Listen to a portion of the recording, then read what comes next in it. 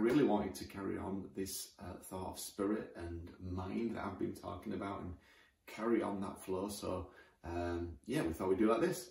Last week, of course, we spoke about spirit and mind, and that if we are people of the spirit, then we must operate from our spirit, the place where God dwells. It's very possible to be full of the spirit, but to allow that spirit to be quenched by your mind. And I want to quickly recap what we've talked about in this last couple of weeks, and then look at another way, a lesson that we can learn from a biblical character about perhaps how we can not let our minds crush our spirits, but let our spirits be dominant over our minds. We've said this though, that logic and reasoning are not king of the universe. Logic and reasoning are not king of the universe, and they are not the best way to understand God or anything spiritual. After all, Isaiah says, as the heavens are higher than the earth, so are my ways higher than your ways, and my thoughts than your thoughts.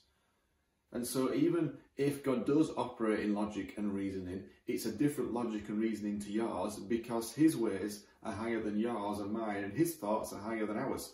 So we can't really interact with God on a mind basis. It's not possible for your mind to wrap itself around all the intricacies of God.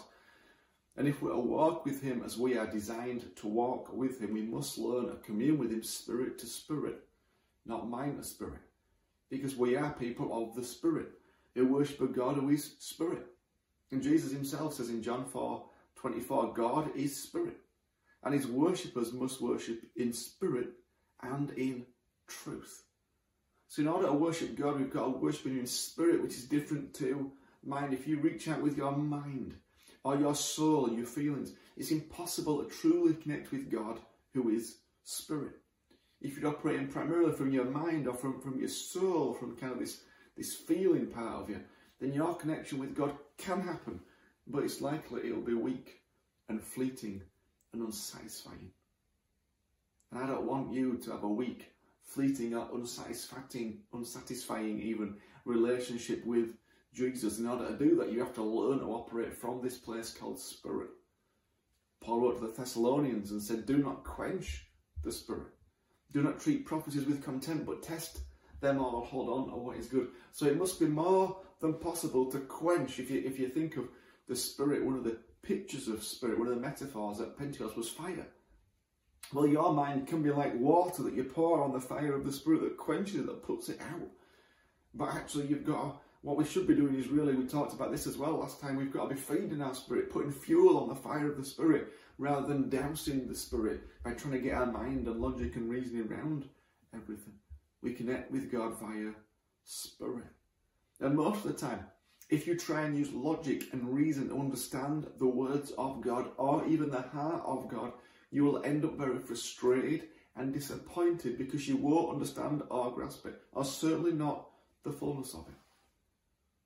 And of course, there's this fight. We said this, there's a fight that goes on in our hearts. It's nothing new, really. It's always been there. But in this time, when lots of things have come at your mind, lots of rules and regulations and things you can do and can't do, and all sorts of arguments that are all about logic and reasoning, or appear to be, but actually many of them seem very illogical, which is very confusing for your mind because you can't make sense of it.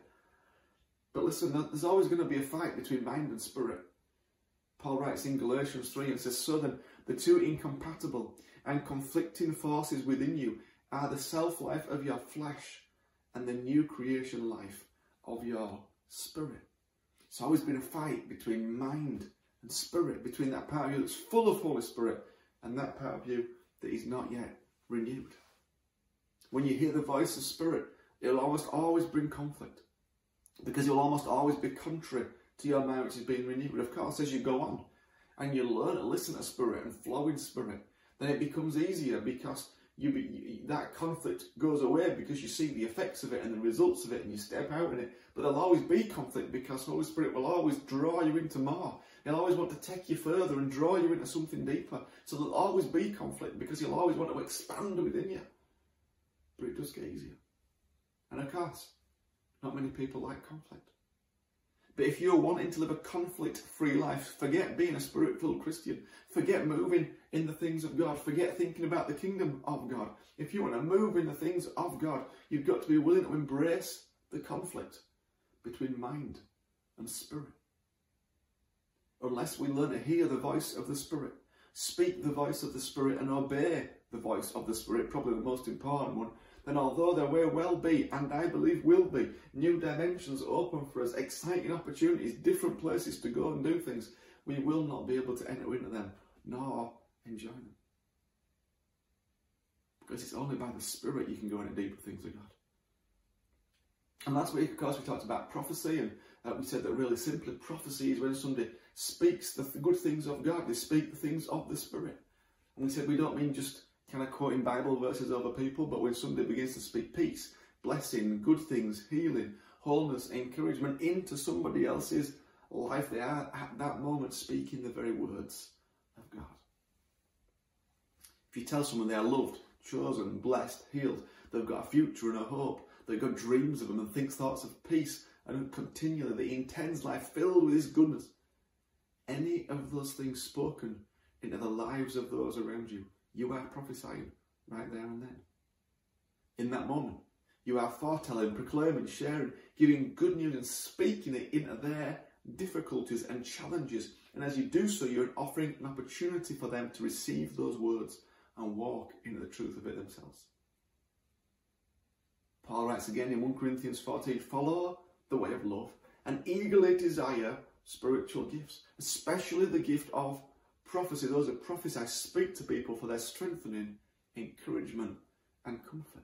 Everyone can prophesy and everyone should prophesy, and you probably have been prophesying without even knowing it, because prophecy is about speaking to people for their strengthening, encouragement and comfort.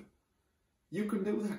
You're more than able to do that. Of course, the fullness of prophecy is more than that. In the Old Testament, it was much more about rebuke and pointing out what you'd got wrong and pointing out when you couldn't go. In the New Testament, its focus is much more on strengthening, encouragement and comfort. And there is a place in the prophetic for that rebuke, for pointing out what's wrong. But listen, if you're starting out or you're not so sure, that's not your role. You've got to learn first to strengthen, encourage and comfort, and then God might give you something of rebuke. But first of all, learn to get super good at strengthening, encouragement and comfort. When you're super good at that, God might allow you to point out the wrong. But because even if you point out the wrong, you've got to point out how to put it right. And the heart of God in it, even when people get it wrong, even pointing out something that's wrong, is meant to be strengthening, encouraging and comforting. You see, the Old Testament prophets, they were just like, that's wrong, that's wrong, that's wrong, that's wrong, that's wrong.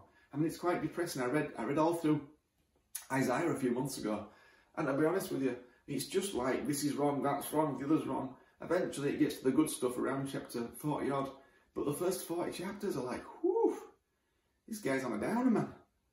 But listen, prophecy, New Testament prophecy, the core of it is about strengthening, encouraging, comfort. And of course that's got to be according to the faith you've got. He doesn't expect you to operate in my faith or anybody else's faith. He expects you to do it in your faith. But as we exercise faith in this ability to strengthen, encourage and comfort, which you have got because the Holy Spirit lives on the inside of you, then you get more confident about it. You become more assured and you become more articulate. We talked as well about a prophetic church. And so being a prophetic church and being a prophetic people is more than just speaking words. It means we're bringing hope, new possibilities, new dimensions, speaking the future into the present, framing a new picture for people. A prophetic church is a place where people are walking from darkness into light. They're seeing new possibilities for their futures and choosing to leave the past behind and walk into the futures that have been decreed over them. A prophetic church is not simply a church where someone stands up every week and says, "Thus saith the Lord." Anyone can and should prophesy. There's nothing super special about that. What is special and what is truly New Testamentally prophetic is when new futures are actually being walked into, when pasts get left behind and present futures become present realities on the earth. That's the mark of a truly prophetic church family, which I believe we are because we see that all the time. Now, for the rest of this morning, I want to keep talking about this idea of spirit and mind, and how it's more than possible for your mind to hinder your spirit and your mind to quench the flow of the Spirit. Remember, your spirit's like a little fire. Your mind, if you're not careful, can be a bucket of water. And when your mind overtakes your spirit, it's like pouring water on your spirit. Kills it. Kills what God wants to do. Kills the voice of God up to you. So you've got to kind of control your mind and allow this fire of the Spirit to take over, which can feel scary.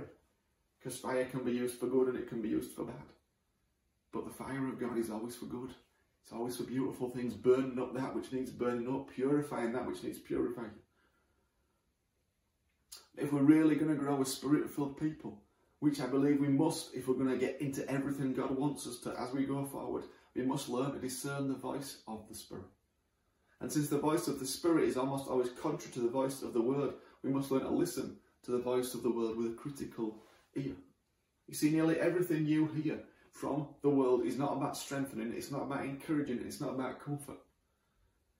And anything that goes against the heart and will of God is not the Spirit of God. So anything that speaks about coercion or control or manipulation, any of those things is not the Spirit of God. And it doesn't matter how anybody dresses it up as to why it's necessary, it's not the heart and spirit of God. Because God is about freedom. God is about life. God gives you the freedom to make your own choices. He does not coerce you in any way, shape or form or force you to do anything in any way possible. He gives you freedom of choice.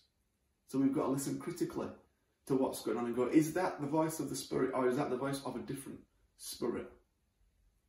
Is it the voice of the Spirit of God which brings freedom and liberty and life? Or is it a different spirit? And of course the other challenge for us is that we must never allow our minds to be boxed in to think we've grasped and understood everything. Once you think you've sorted God out and got him all sorted and know exactly how he's going to operate, he will immediately bust you out of that box if you allow him. Of course, what many people do, and I've seen this time and time again, is they go, this is how God works, this is how God does things, and as long as it's within these parameters, I'm alright. And then God does something outside of those parameters. Well, then you've got a choice. You either expand your box to fulfill it, or you go, that's not God. Except, it might well be God. And you might well miss it. Which is exactly what happens to John the Baptist. And we're going to look at his life now because that's exactly what happens to him. And he misses it. We've got to be willing to be flexible, to reevaluate, to reconsider, to go back over things, to be flexible in our minds, to change tack when we understand things in different ways. Now, John the Baptist, his job was to make the way for Jesus. And he had a special connection with the Spirit. There's a moment described in Matthew, I think it's Matthew 1, when John and Jesus are both embryos, fetuses in their wombs. And Mary and Elizabeth, so Mary the mother of Jesus, Elizabeth the mother of John, they're actually cousins, and they come together, they go down, somebody goes to somebody's house to say hello. And the Bible says that John, in the womb of Elizabeth, leapt for joy when he knew that Jesus was around. It's fascinating, isn't it? Even as a fetus, John could understand spirit. And people say that fetuses are not real life. No, life's life. No matter what age you started, life's life. And we've got to make sure life's precious. And we've got to stand up for life. Because just because it hasn't emerged into the earth yet, doesn't mean it's not life. Whilst it's resting in a mother's womb, it's life. And it's precious. So precious that this fetus, not even aware of the outside world, could jump for joy at the presence of Jesus. So there's some connection with spirit, there's some understanding. Even before John was birthed into the world, there was a connection with Jesus. And John does prepare the way for Jesus. He baptizes people. He says, hey, somebody's coming after me who's going to be better than me and greater than me, and I'm preparing the way for him. And we see from Matthew 3 that he lives in the wilderness. He speaks of repentance. His clothes are made of camel's hair. His food was locusts and wild honey. And of course, when I read that, it reminds me of the Old Testament prophets who were very different, very radical. John lives in the wilderness and the people come out to him. He eats locusts and wild honey. There's something radically different. It reminds me of people like Elijah and Elisha and Jeremiah and Hosea and all the other Old Testament prophets. He carries on the tradition of those biblical prophets because that's all he's known. He knows he's a prophet and he's called to prophesy about one who is to come in the future. So he's read his Bible, the Old Testament, and he understands this is what a prophet does. They're a bit different, they're a bit weird, they're a bit wacky. They're in the wilderness, they eat strange things, do strange things, say strange things. So John becomes a prophet in the mould of the prophet that he understands and knows. But John has a connection with spirit, because we read this in John 1.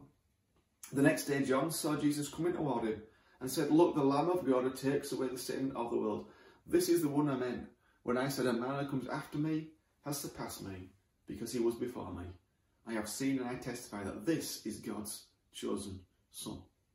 So although John was in the mould of an Old Testament prophet, he clearly had the ability to see beyond that because he recognises Jesus as the Lamb of God. He recognised it as a fetus in the womb. He recognises it now. He understands Jesus is the one who's being called to point people to, and is able to point people to him. And on more than one occasion, read that John clearly identifies Jesus as Messiah, as Lamb of God, as the chosen one. He can see with his spirit. He can recognise Jesus. And yet, he is trapped.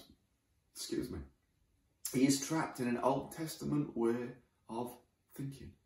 Although he can see and recognise Jesus as Jesus, he don't manage to flow in the way of Jesus. He's a contemporary of Jesus, connected via spirit to Jesus, but he's unable to express himself as Jesus did.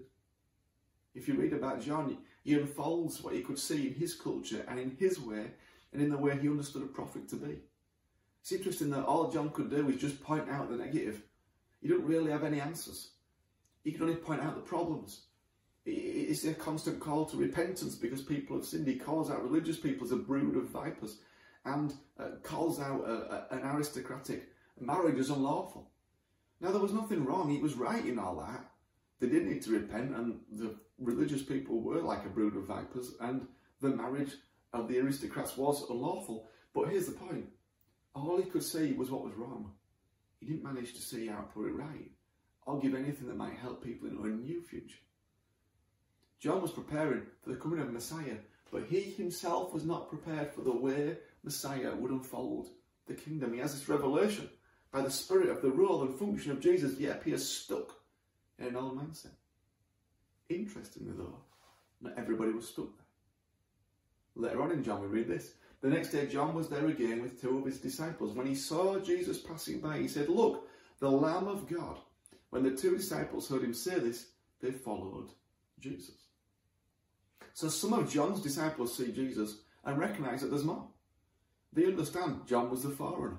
John was the warm-up act for Jesus. And why stick with the warm-up act when you can follow the real thing? So they go, we recognise, John, you've been pointing us to Jesus, that's your job. Well, now there is Jesus, so we're going to do what you've been telling us to do and follow Jesus. I guess the question is, why didn't John? Why didn't John? He could have worked out that his job was done, got off the stage and learnt from the warm-up, from the main act. But he didn't. As he struggles to understand the acts of Jesus, he finds himself in prison for calling out this unlawful marriage of an aristocratic family, and he finds himself in prison. And he sends messages to Jesus. He says this, when John heard in prison what the Messiah was doing, he sent his disciples to ask him, are you the one who was to come, or should I expect somebody else? When he heard what Messiah was doing, he sent his disciples to ask him, are you the one who was to come, or should we expect somebody else? This is the man who not too long ago said, I have seen and testified that this is God's chosen one, the Lamb of God who takes away the sin of the world. What is going on? Well, what's happening is that John was stuck in a certain way of seeing the world. He could only imagine one way that a prophet of Israel would act, and Jesus was not acting as a prophet of Israel as far as he understood it. Jesus was working in ways that John simply does not recognise, can't compute or understand. For a start, Jesus is mixing with all these people who are not Jews. And he's talking to Samaritans, and he's talking to all these different people who Jews don't talk to, and he's got this message, and he's healing people who are sinners, and he's sitting with tax collectors and prostitutes, and John's like, whoa, my mind can't cope with this.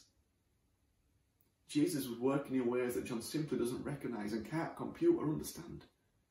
So what happens is his mind kicks in, and he starts to doubt the revelation that he'd got.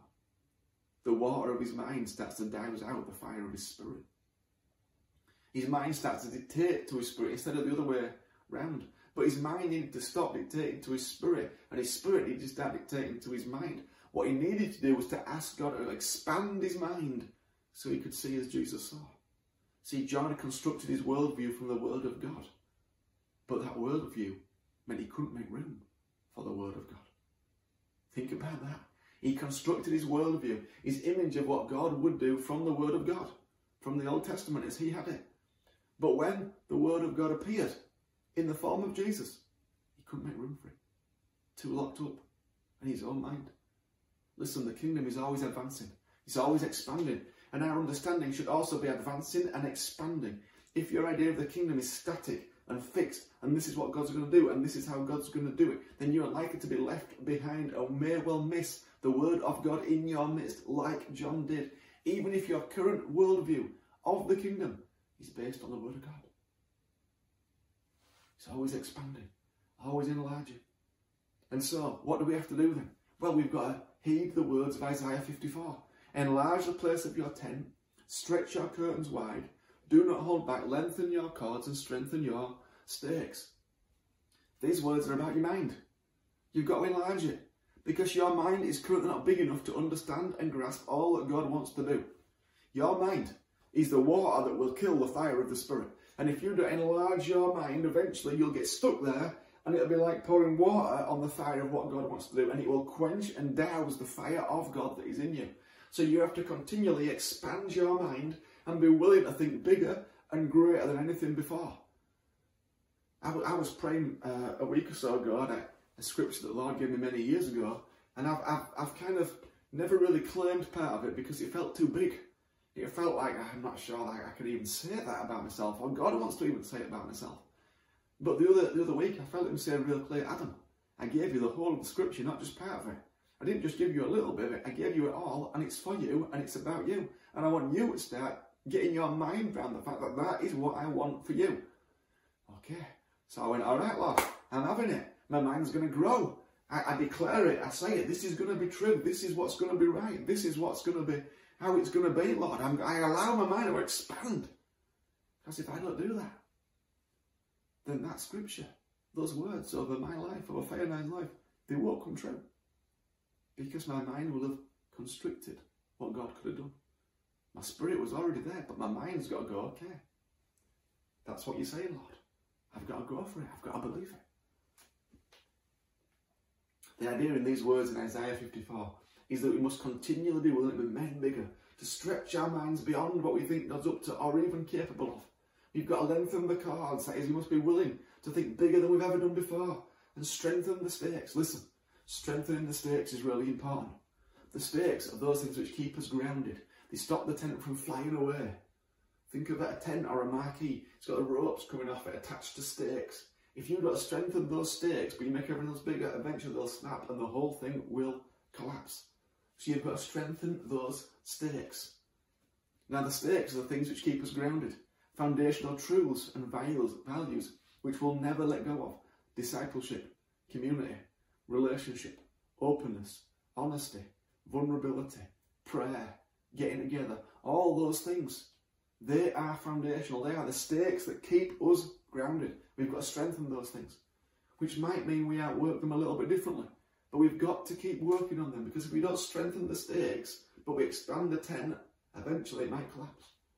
So we've got to strengthen the stakes, make sure we're even stronger in those things that keep us grounded, those foundational things that will never change. But everything else we've got to go, okay, I want to be stretched, Lord.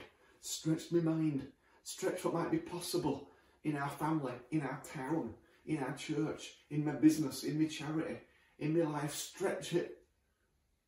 You see, God is only limited by what you will let him do. That's the reality. God is only limited by what you will let him do.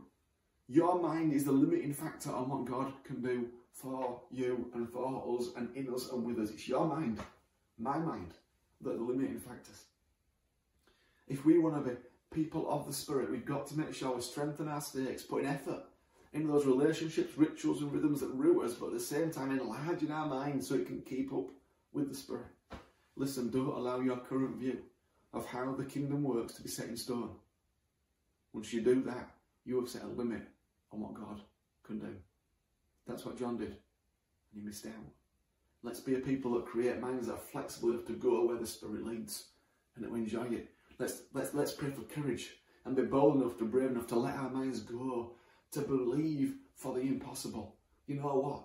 Jesus says nothing will be impossible for you. That's what he said. If you've got faith as small as a mustard seed, then nothing will be impossible for you. Okay, get your head around that one. Well, probably not. But just, okay, I can't get my head around it, but my spirit's on it. My spirit loves it when I say that stuff. My spirit's like, yes, come on. My mind's like, not so sure. And you've got to decide. Which one are you going to go with? Which one are you going to believe? Enlarge the place of your tent. Stretch your tent curtains wide. Do not hold back. lengthen your cards, strengthen your stakes. That's my prayer for us all, that in these coming weeks and months, we are going to be a people who enlarge the place of our tent, who stretch our curtains out wide. We don't hold back. We lengthen our cards and we strengthen our stakes. If we do that, individually and corporately, we will get into what is for us in the future. And we'll embrace it and enjoy it. And we'll see even more incredible things than we've already seen. That's my prayer for you. Okay. God bless. So sorry that we can't be with you in person, but I'm sure we'll be there next week. Okay. God bless.